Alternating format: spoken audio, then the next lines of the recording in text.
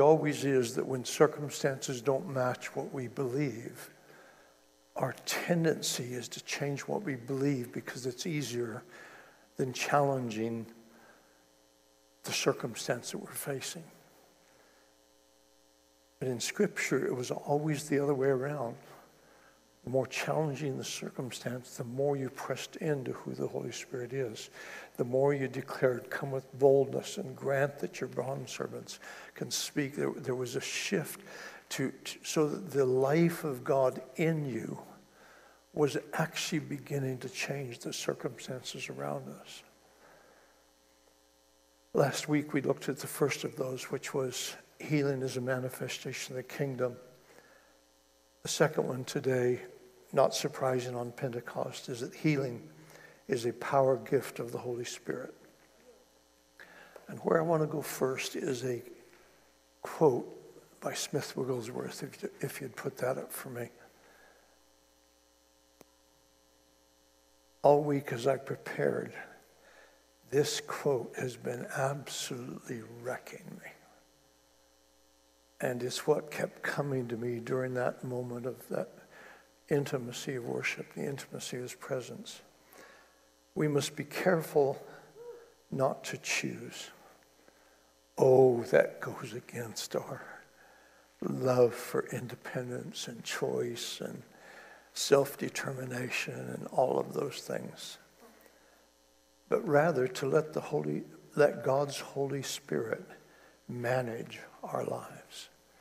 This moment of intimacy, this moment of presence, this moment of surrender, that moment on holy ground for Moses or whoever else encountered that holy ground, it was a moment of surrender to let somebody else be our boss. And it's not a force, it's not an experience, it's a person. The Father wants you, He wants me to have a relationship with a person. I always struggle using the pronoun. Is it pronoun? No, it's not right. The thee before the Holy Spirit. Was that an article? Somebody that knows English better than me. I always struggle with the thee because it implies that it's a thing. Holy Spirit is not a thing. He's a person. And there's a relationship He wants with us. Not to smooth down or explain away. How many times in our life have we tried to do that? But to stir up the gift and allow God's Spirit to disturb us and disturb us and disturb us. How many of you enjoy being disturbed by the Holy Spirit?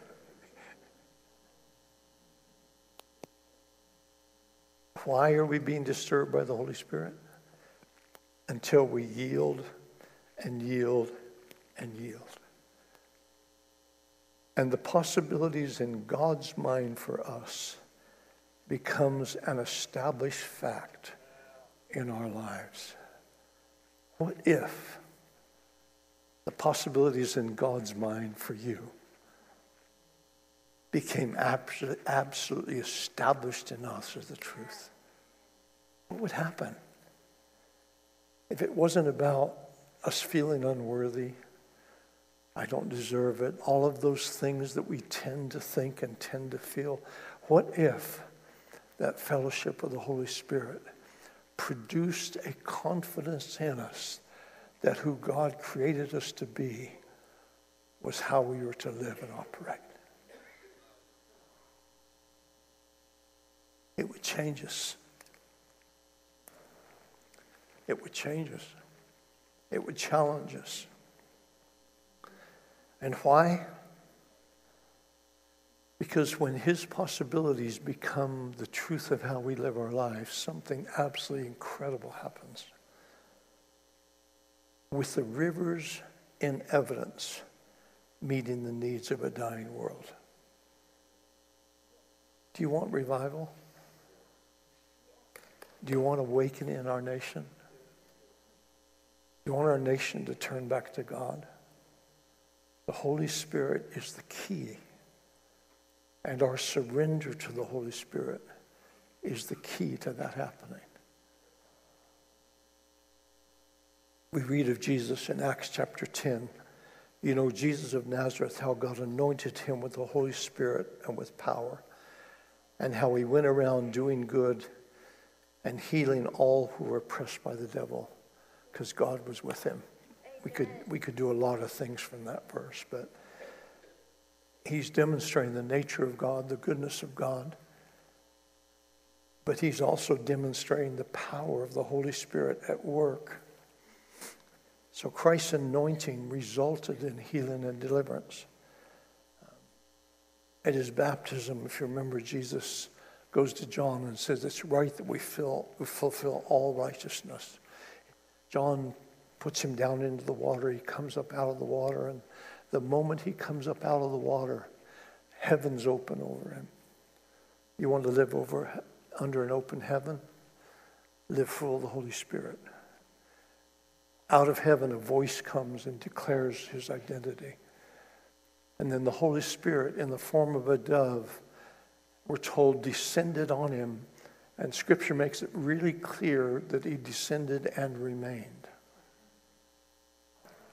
All through the Old Testament, the Holy Spirit would come and anoint for a purpose or for a moment in time. But the Holy Spirit always left. But the new covenant in what Jesus did in his sacrifice and his blood allowed the Holy Spirit to come and remain. The Holy Spirit wants to remain on every person in this room. We want that dove of his presence and his peace, as somebody prayed out. We want that presence of his peace poured out on every single one of us. We want him to remain on us. In the middle of whatever challenge you face, or whatever sickness you face, or whatever issues you face, or relational breakdowns, whatever is going on in your life, the Holy Spirit wants to come and remain on you. Jesus said that if he cast out demons, Matthew 12:28, but if I cast out demons by the Spirit of God, then the kingdom of God has come upon you. I want you to notice just a phrase, put a phrase together there. If I by the Spirit, then the kingdom. Jesus, as the Son of Man full of the Holy Spirit, operated in the power and the presence of the Holy Spirit. And every time the Holy Spirit operated through him, the kingdom of God, the rule of God. We talked about this last week. There was an expansion, or there was an extension of his kingdom. Every time the Holy Spirit works in you, every time the Holy Spirit manifests through you, the rule of God on this earth, in this time, in this space, increases. Jesus is unquestionably the King of the kingdom. It's his kingdom. He's the owner of that kingdom. But the Holy Spirit is the agent of that kingdom. And what an agent does is speak on behalf of the owner. The Holy Spirit, as the agent, operates and executes the desires of the king. That's who he is. That's what he does. So every time you allow the Holy Spirit to live in you and work through you and rest on you, and you begin to allow him to move through you, you're extending the rule of God into this time and this space. The Holy Spirit is central to God's activity in everything that we do. Jesus may not physically be here, but the Holy Spirit is here.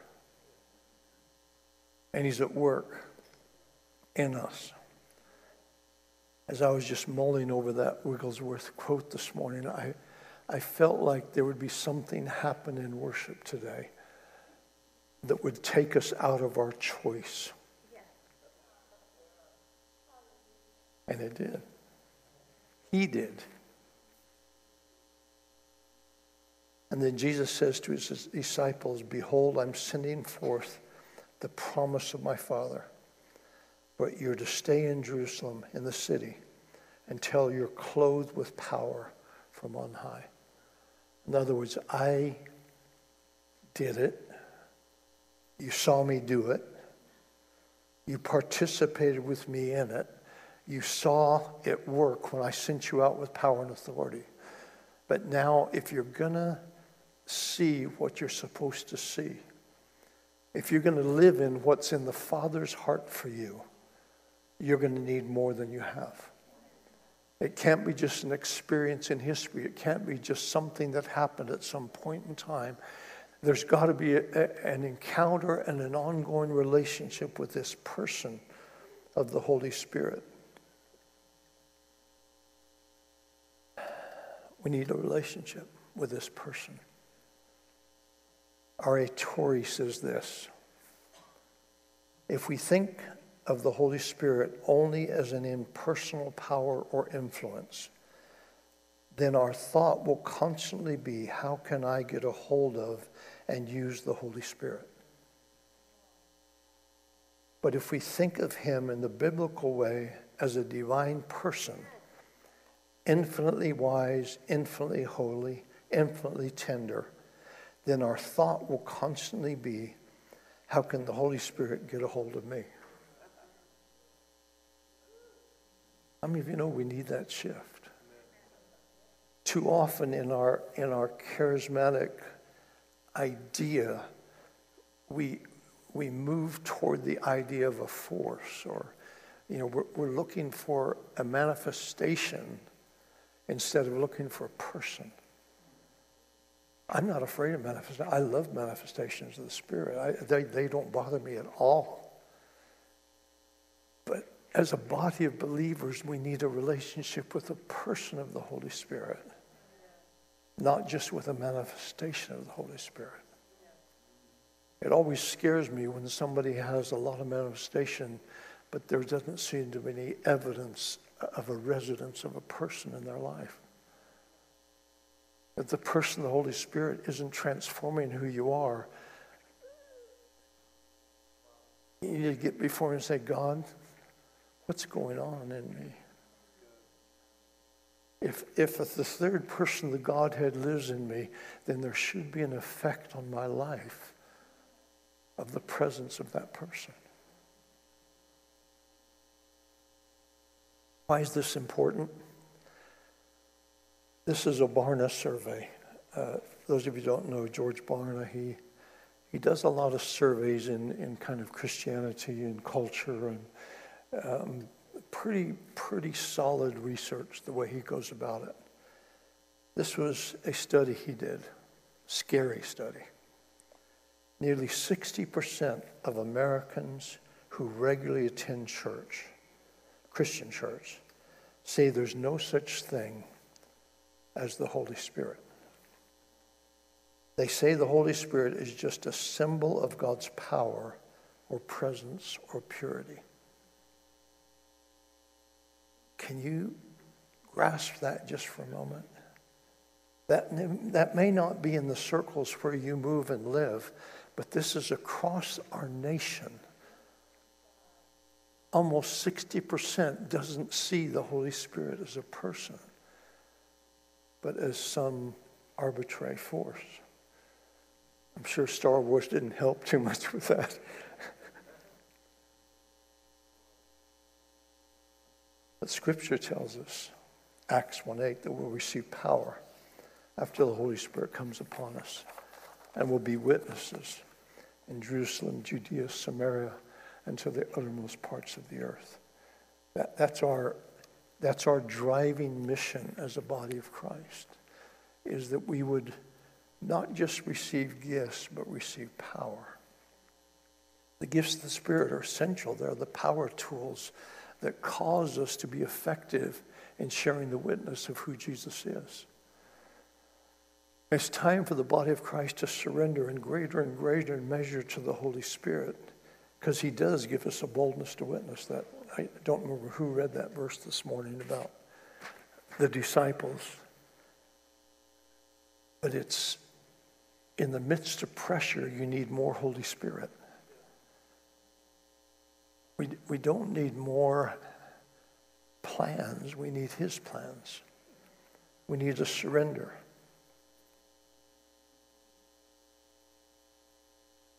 A relationship with the Holy Spirit will release in us the power to do what he's called us to do. Healing is essentially connected to the Holy Spirit. A gift of the Holy Spirit is part of one of those foundations for healing. Spurgeon says this, good old Charles Spurgeon quote, "Without the Spirit of God, we can do nothing. We are as ships without wind, or chariots without steeds. Like branches without sap, we are withered.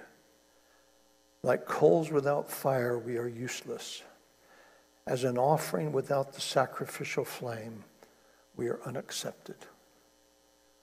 A lot of the body of Christ right now across this nation has sacrificed their relationship to the Holy Spirit.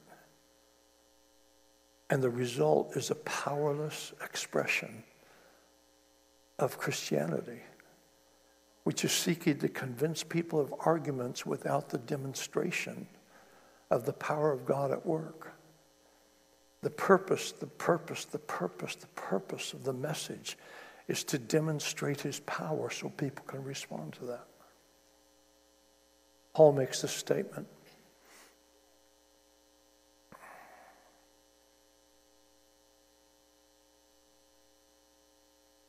"And my message and my preaching were not in persuasive words of wisdom, but in demonstration of the Spirit and of power, that your faith should not rest on the wisdom of men, but on the power of God." So healing is a demonstration of the Spirit's power with the purpose of anchoring our faith. That's not what we've been taught. Now, I would suggest that if you're a believer and you've been living with the Lord a long time and you have to see a miracle to believe they're real, you probably have a faith issue. Hello? If you need to see it work every time to believe that it's real, you've got a faith issue. But for the world, that's actually not the way it works. The world needs to see a demonstration of the power of God in order to believe. Hello? This is the opposite of what we want to think. Because if we believe that, then it becomes our responsibility to demonstrate it. Turn to your neighbor and smile. If we begin to believe that, then it becomes our responsibility to demonstrate that with every part of our life. I'm convinced that the awakening coming to our nation and coming to our city is going to be connected with a major outpouring of the miraculous. And it's not going to be because we finally got our act together.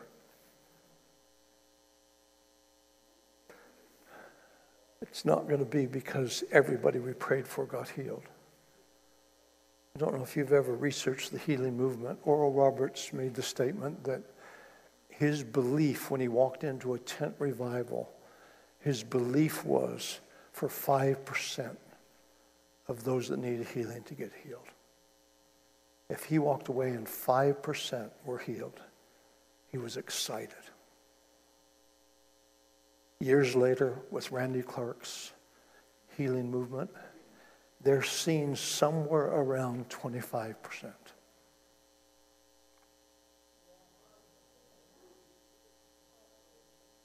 There's an increase. Still not 100%. But if we can't celebrate the increase, then we have a struggle with our belief. There are so many things I believe that I've not seen yet.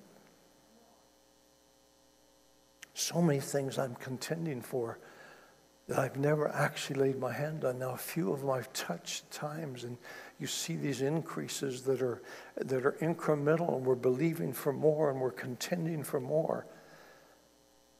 But we've got to get away from the idea that we can argue people into revival.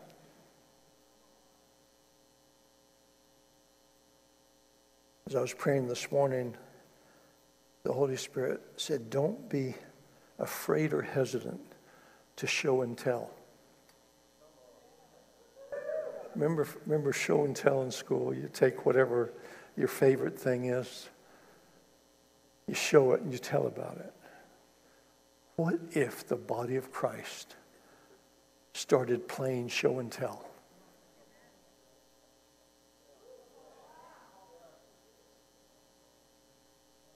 We tell the good news, we share the testimonies, and then demonstrate the power of God.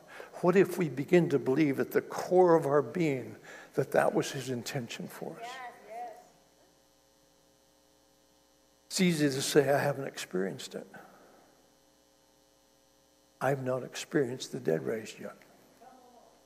Sally has once. 4 of our spiritual kids have in the last 2 years.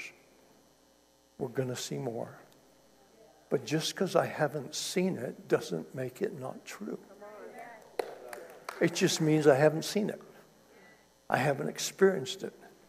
Now, I've laid hands on quite a few dead people in my life, believing for it, haven't seen it yet. Now, I can either conclude that it's not for today, or I conclude that I'm not there yet, wherever there is. There's more of me needs to be surrendered to the Holy Spirit. There's more of my life needs to be in submission to him. I need a greater depth of surrender. I need God's plan and heartbeat for me to become so embedded in my mind that that's what I live for. Got to get away from choosing what I'm going to do next and come into a surrender to the Holy Spirit. We're operating out of obedience to the person. Y'all with me? Yeah.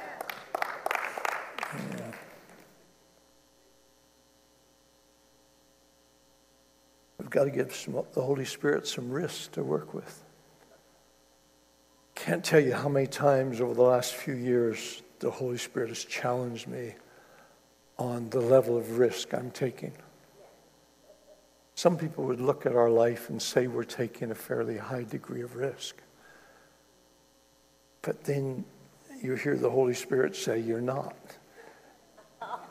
And generally speaking, he trumps what I think. So if he says you're not, and this is every area of our life, guys. The Lord kind of dealt with Sally and I back in earlier this year that it was time for us to build a house, a single level home for just both of our safety over the next few years. You have to be an idiot to build a house right now. That was my response to Holy Spirit.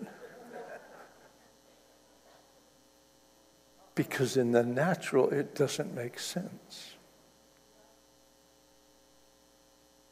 But are we being governed by the natural, or are we being governed by obedience to the Holy Spirit? And we've walked through actually the last 3 weeks of, I've had some of the greatest internal turmoil I've ever felt, coming to terms with God says do it, even though I think it's not the right time. Anybody ever been there? See, there's a risk component that is actually faith.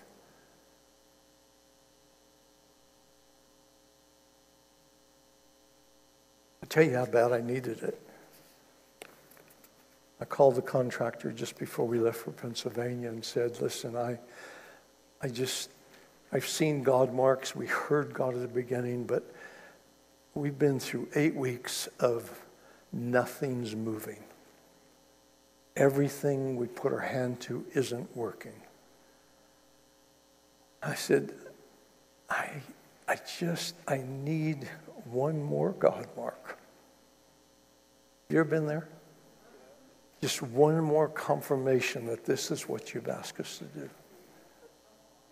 So Sally and I are getting in our vehicle to leave Pennsylvania, and a guy walks up and hands us a check for $5,000 and said, "This is to help you toward getting your house built."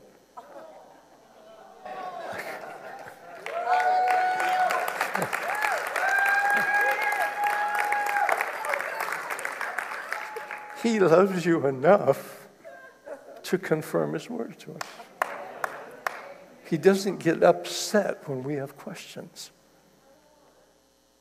Faith is not never asking the question. Faith is a surrender to the Spirit. And our amazing Heavenly Father is willing to say, "Come on, son, get your act together." I was able to call the contractor on the way home and say, "Hey, all hesitation is gone. We're moving forward. No questions." But we got to get there, church. We got to get there when it comes to healing. We got to get there when it comes to finances. We got to get there when it comes to relationships.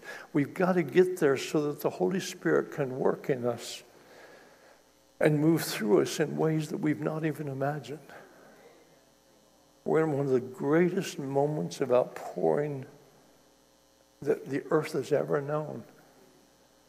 And yet much of the body of Christ seems to have blinders on to what God's really doing in this hour. It's time to let risk invade every part of who you are.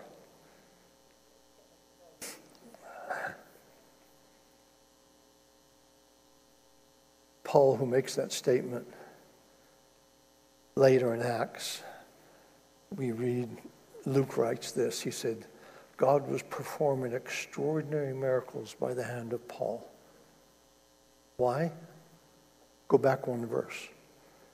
My message and my preaching are not persuasive words of wisdom, but in demonstration and power.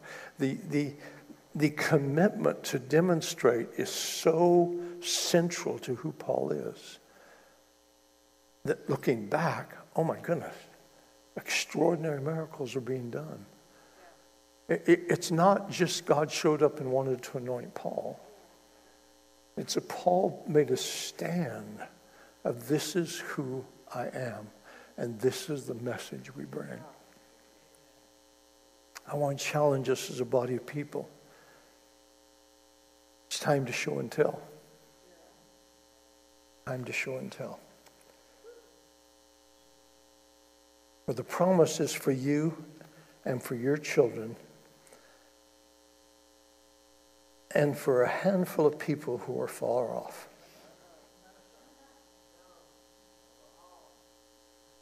Turn to the neighbor and say, you're far off.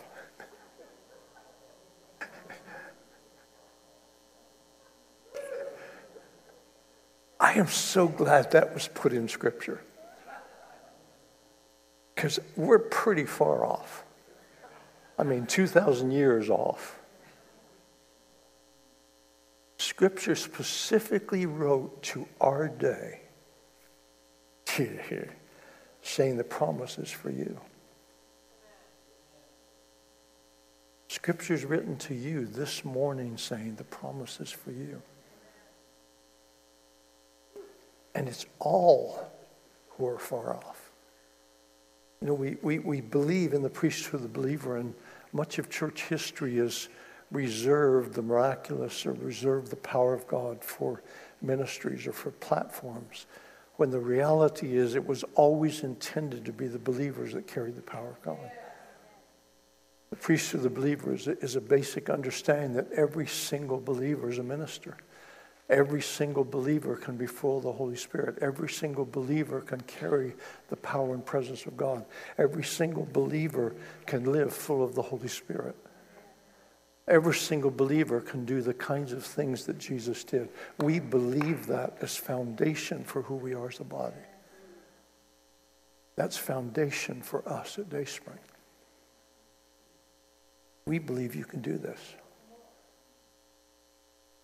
Now, some will ask me, well, why haven't we seen it? I'm so glad I don't have to answer that. Now, there may be reasons, there may be things we need to deal with in ourselves, but God has never asked me to apologize for him. He's never required me to make excuses for him. In fact, every time I've tried to make an excuse for God, it's not ended well. He's asking us to stand and believe, and when we don't see, to press further into belief and not back away from it. A number of years ago, Sally and I, we had gotten filled with the Spirit on the mission field and got kicked out of our mission. And it actually led us into 2 years of the most incredible revival we've actually lived in to this day. It was 2 years of so many people being saved and delivered and healed that I was running 2 shifts in an engineering company, and we were ministering all night long for 2 years. We had people in our house, prayer meetings. We were baptizing the people that got saved in a river full of hippos because there was no daylight hours that we could do the baptism. So at midnight we're down. It was an incredible time of our lives.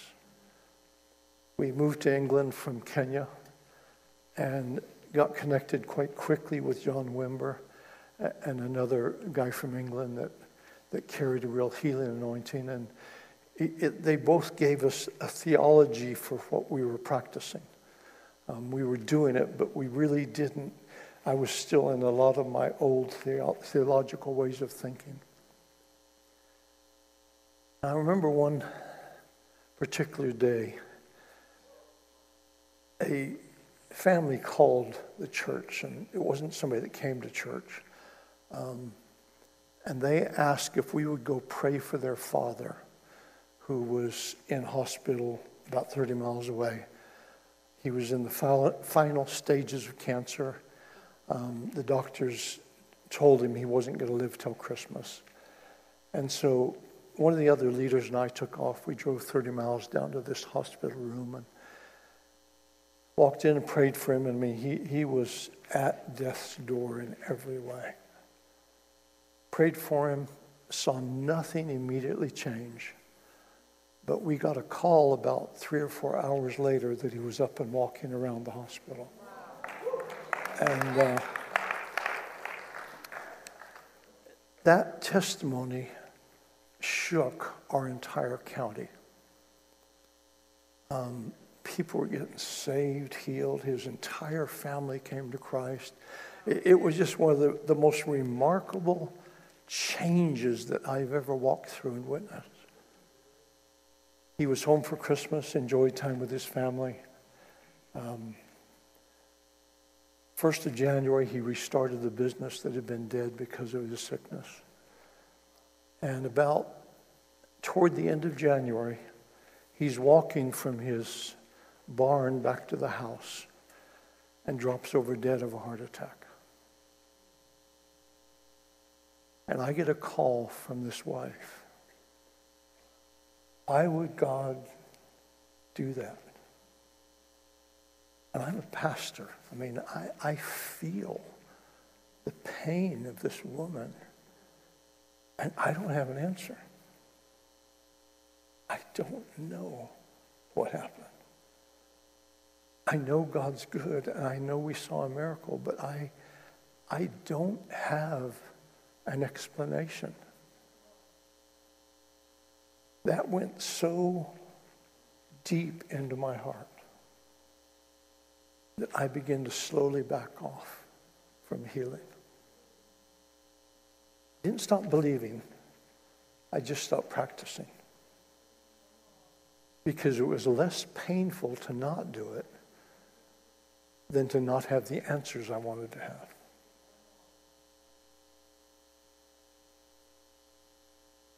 almost 30 years passed from that date. We came to Springfield. We started Dayspring. I was still here. We saw major healings about twice a year. Really good ones. But I was still here. Questions I didn't have answers to. Felt like I was probably being wise. Then the Holy Spirit began to deal with me. He began to talk about the revival that was coming to the whole earth. He reminded us that he called us back to the United States to be central in a revival that was going to change the nations. He spoke that to us in 1990. We moved to the States believing that that's why we were here. But he kept asking me a question, are you going to back off this time?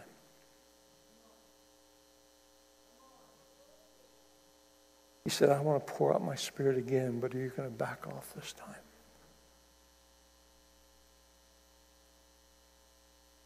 Out of that prayer is when we invited Randy Clark and some of the others to come here, because we had to get away from back off.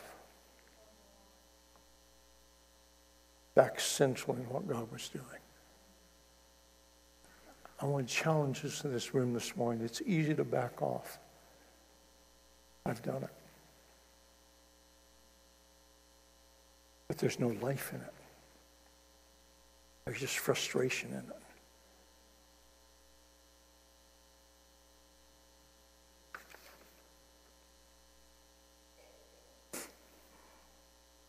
John G. Lake. The life of the Christian without the indwelling power of the Holy Spirit in the heart is a weariness to the flesh.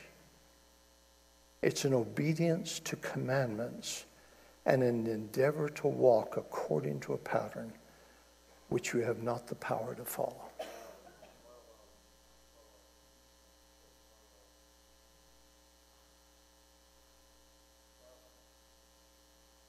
Give me one of those communion cups.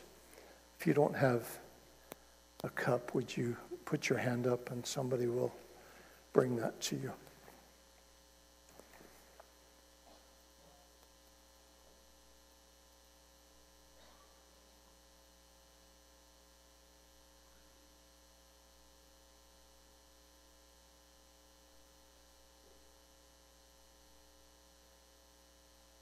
Got a couple over here on this side that need it.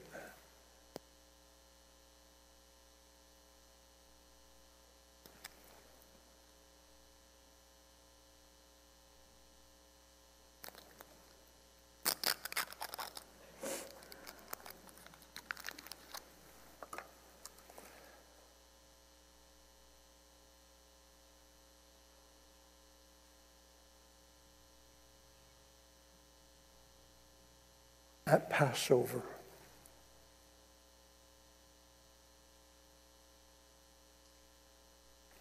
you still got one down over here, Richard. We missed one here. He's got one for you. Good. At Pentecost, when Jesus breaks bread with his disciples, it's the first Passover that makes the transition to who he actually is. It's the point at which he begins to declare his body and his blood as the elements that had been served for so many years through the Passover. It's in that context that Jesus makes a promise that the Holy Spirit's coming. It's in that context that Jesus begins to describe who he is and what he's going to release back to them. Talks about the comforter, talks about the work of the person of the Holy Spirit. That he's going, but there's another one coming that would even be more beneficial than Jesus. I remember when God convicted me 30 years ago on that statement, when we were just first coming into the baptism of the Spirit. He asked me the question, would you rather have my physical presence or the Holy Spirit?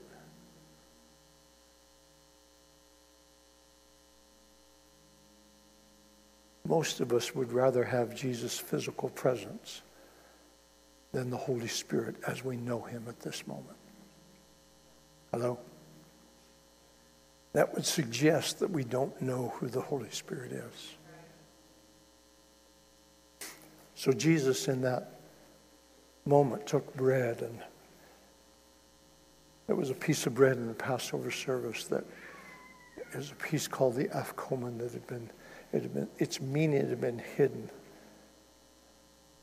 And he brings that hidden piece out and says, this is my body broken for you. As you eat this today, invite the Holy Spirit to make that real to you. Jesus took everything on himself so that we could walk in the fullness of the Holy Spirit and see his power demonstrated. Lord Jesus, we thank you for your body that was broken for us.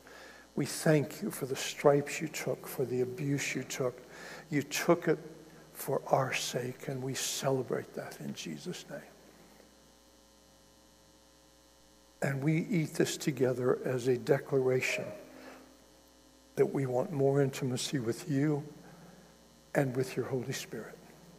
In Jesus' name, let's eat it.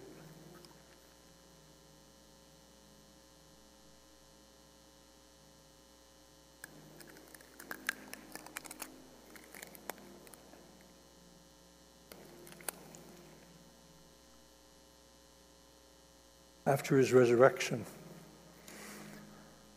Jesus appeared to his disciples a number of times. I think it was on his third appearance with them. I think that's correct. He again begins to tell them about this Holy Spirit. He has now gone through death. The shed blood is on the altar. And he's a resurrected king. And in that place of the work of his blood having been accomplished, Scripture tells us he breathed on them and said, receive the Holy Spirit. They could now receive the Holy Spirit because the blood had paid the price.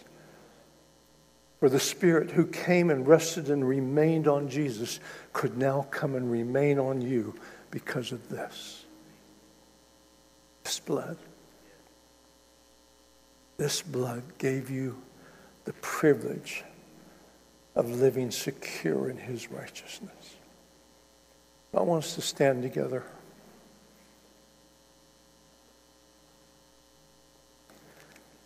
And as you drink this today, I want you to pray a specific prayer with me. Lord Jesus, breathe on me. I want to receive everything that was promised in this new covenant. I want to receive the relationship with the Holy Spirit. I want to stand and walk and move and live and breathe out of that relationship. So you pray your own prayer now as I pray mine. Lord Jesus, I know you. Holy Spirit, I know you. But I am desperate for more surrender. I'm desperate for more manifestation of your power and presence. I'm desperate for a full surrender. And I receive your blood as the payment for that outpouring. Let's drink it together.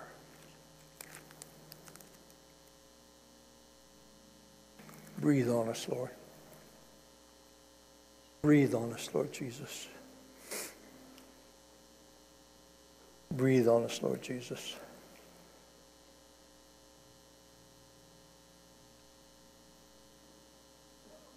When we send the notes out, there's a section in here about the gifts being poured out, which we're not going to do this morning. Right at the end, we're going to lay hands on anyone that wants that. Before we do that, if you're in this room and you need healing, would you raise your hand quickly? I can't teach on healing without demonstrating healing. If you need physical healing, just quickly raise your hand. I want one or two people to get around each of those hands, please.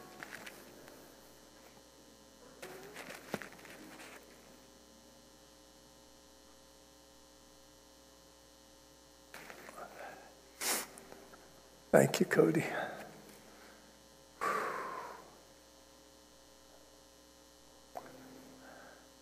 Now just take a few minutes and apply the truth that the gift of healing is for you. So right now, ask the Holy Spirit to release healing through you as you pray for that individual. Lord Jesus, we curse cancer in Jesus' name. Cancer is not of you. It's not your will. Tumors are not your will. Autoimmune diseases are not your will. Blood issues are not your will. Back problems are not your will.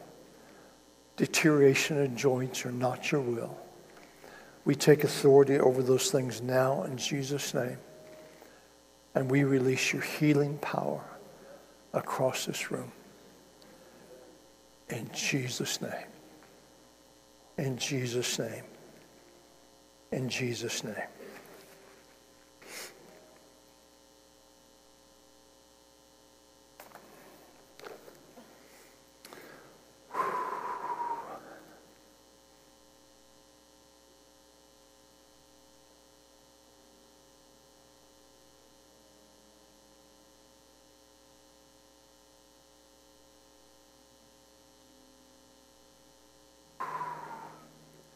Now, as they finish praying for you, just take a moment and tell them what you're feeling, what you're sensing.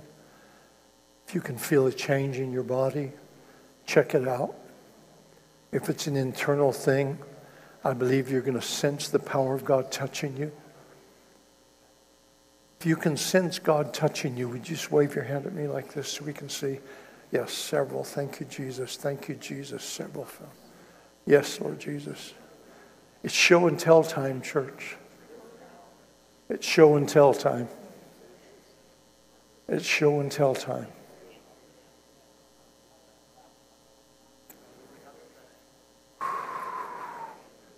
Thank you, Lord Jesus.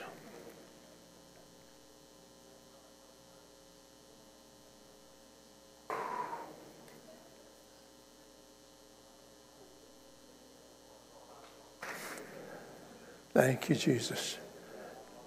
Anybody else? Check it out. If you can sense another here, excellent, excellent, excellent, excellent, excellent. Thank you, Jesus. Okay, one last slide we're going to put up for the fun of it. One of the heroes of the faith is Smith Wigglesworth. And he said several things that I think are kind of fun. This is one of the better pictures of him. Some people read their Bibles in Hebrew, some in Greek. I like to read mine in the Holy Ghost. I want to encourage you when the notes come out later this week, print the notes off, open your Bible, and invite the Holy Ghost to bring revelation. Yes, we want to know what the original language says. We want to understand the words. But it's the Spirit that makes it alive to us. So, Holy Spirit, we invite you to do that in Jesus' name. In Jesus' name. Okay, ushers, if you'll get ready. Phil, do you want to come do the transition?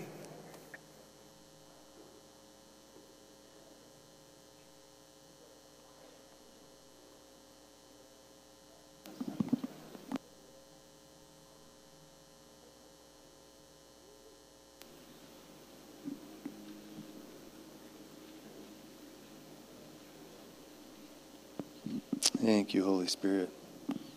Jesus, Jesus. Lord, as we dedicate our lives to you this morning, we dedicate our finances as well. We dedicate our finances. The Father has such a plan for an outpouring of finance through our life as we come under His lordship and we steward what He's given us.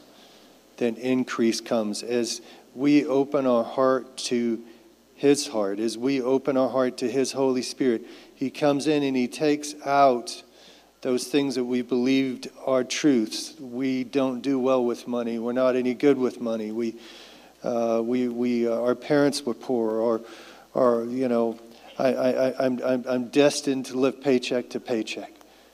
All those things that we believe is truth. Holy Spirit, we open our heart this morning for you to come in and remove those things that aren't true from our heart and